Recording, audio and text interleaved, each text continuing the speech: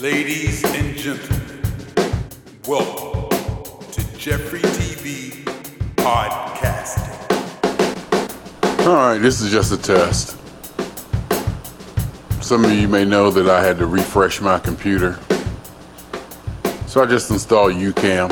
I use Cyberlink products. I wanted to go with the Adobe Premiere a few years ago, but they went to a subscription service, yearly subscription to maintain the product, and the Adobe suite was kind of expensive.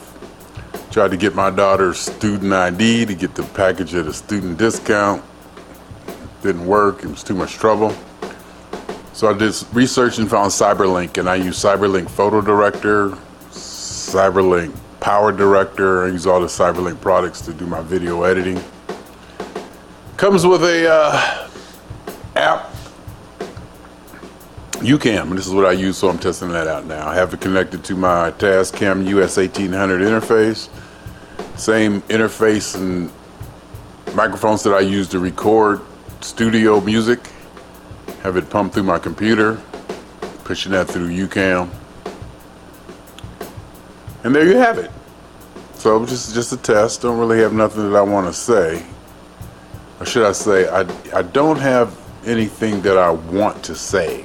I have something to say.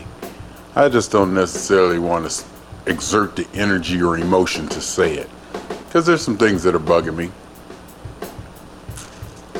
Along the lines of CNN pimping a lot of people's emotions. I believe that Anderson Cooper and Don Lemon actually believe in the stuff and the angle and the political tendency that they push. But I know CNN is a business, and as soon as this current wave of outrage and liberalism and Trump and Black Lives Matter and support this and support that fades, they'll switch and they'll find something else. It's about profit. And it's just interesting to see articles that CNN will put on. You stop and you look at them and you say, you know, when I first moved into this building, I was told not to let anybody tailgate into the building too. I was told that if somebody comes here, not to let them in the building. If they were coming to see somebody, they can use the intercom and call them and have that person come. There's no reason to let anybody in the building. This is what I was told. And though I haven't really acted on it that I can remember, there's been times where I've told people, no, I can't let you in. And no, I'm not letting you in. And people who have tailgated me in, I've stopped, looked at them and questioned them and definitely gave them, up and down one or two at the least, or asked them where they're going. But as we know, this is a different time and a different moment, and a lot of people have their emotions caught up into it. And I feel that if you look for it hard enough, you're gonna find it, whatever it is. If you look for it hard enough, you're gonna find it. And if you teach your children to be aware of it, or to be not fearful of it, but to be aware of it so that it's on their mind too, are you part of the problem? I'm not saying that I've not experienced racism in my life. I'm not going to say that America is not a racist country. If it is or it's not, I don't know. I really wouldn't know. Actually, that's not true. I would say it probably is, because I believe racism is almost inherent. How can you not think your culture is the best? And with the things that black people have gone through, I can understand why some of them would be angry, especially if it was taught to them.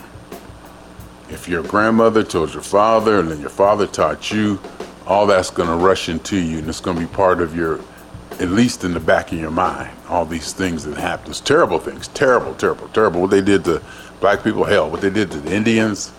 I mean, the whole colonizer thing is just amazing to me. Recently, I was traveling, going to New Zealand, and I'm like, what's white people doing in New Zealand? what these blue-eyed, ultra-white people doing in New Zealand? Then I started to realize, I thought about, South Africa and the Dutch and the French, and I was watching something on the history of World War II and how Greece and all these other countries were basically invaded and conquered by those European countries. It made me stop and think. And then you think of the plight of the black person. And one thing I used to always say is, well, at least white people killed everybody else. At least we're still here. Hope I'm recording. At least we're still here because we were property. We have value. They killed everybody else. Not to say that that's a bonus or that's something we should be happy about, but we are here and we are part of the Caucasian system. And I think of all people or any people of color, we may be in the lead.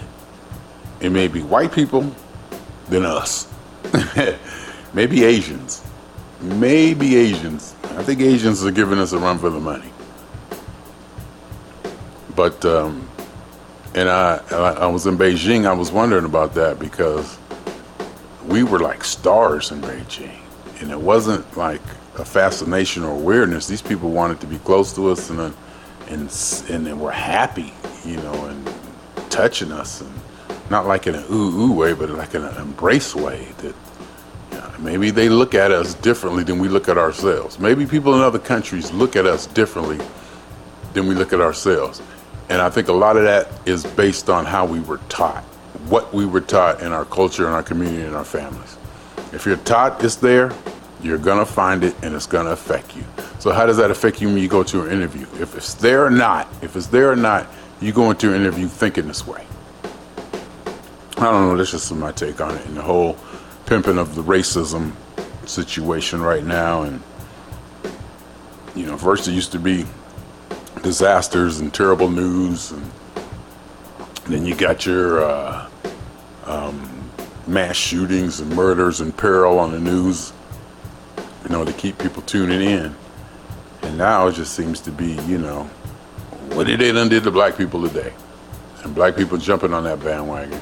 And white people who want to be woke or aware or just liberal or activists or wherever in that area is, who just want to jump on any cause to help. And they genuinely do want to help. They genuinely do want to help for whatever reason. I don't know. Maybe it's programming, maybe it's in their blood, maybe it's in their genes, maybe they don't know anything else. I know people who want to help other people more than they know how to help themselves. I know people who help people more and do things for it's easier to do things for other people than it is to actually help yourself survive. And so I'm definitely leaning more and more conservative. Bootstraps, I got mine, you go get yours. Okay, America's racist. Reparations, are you serious? I mean, slavery happened, all these bad things happened to us. What are you gonna do, make everybody stop being racist?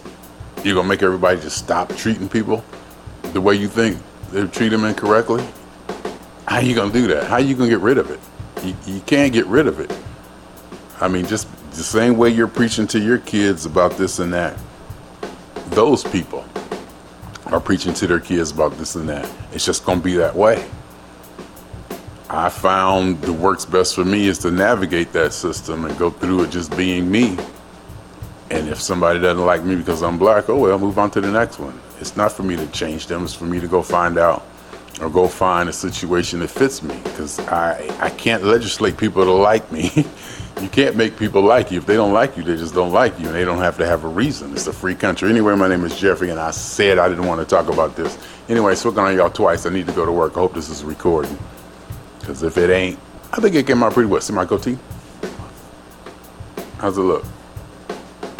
My goatee and my thing, how's it look? Look okay? Hey, check this out. Am I close? Am I close to being Kool-Aid? Because you know I want to be Kool-Aid. Oh, I need to probably turn the screen thing. You can see me in my glasses. Anyway, I'm trying to be Kool-Aid. Anyway, my name is Jeffrey. I got to go to work. Swing shifting 2 times on y'all. My name is Jeffrey Scott Mitchell.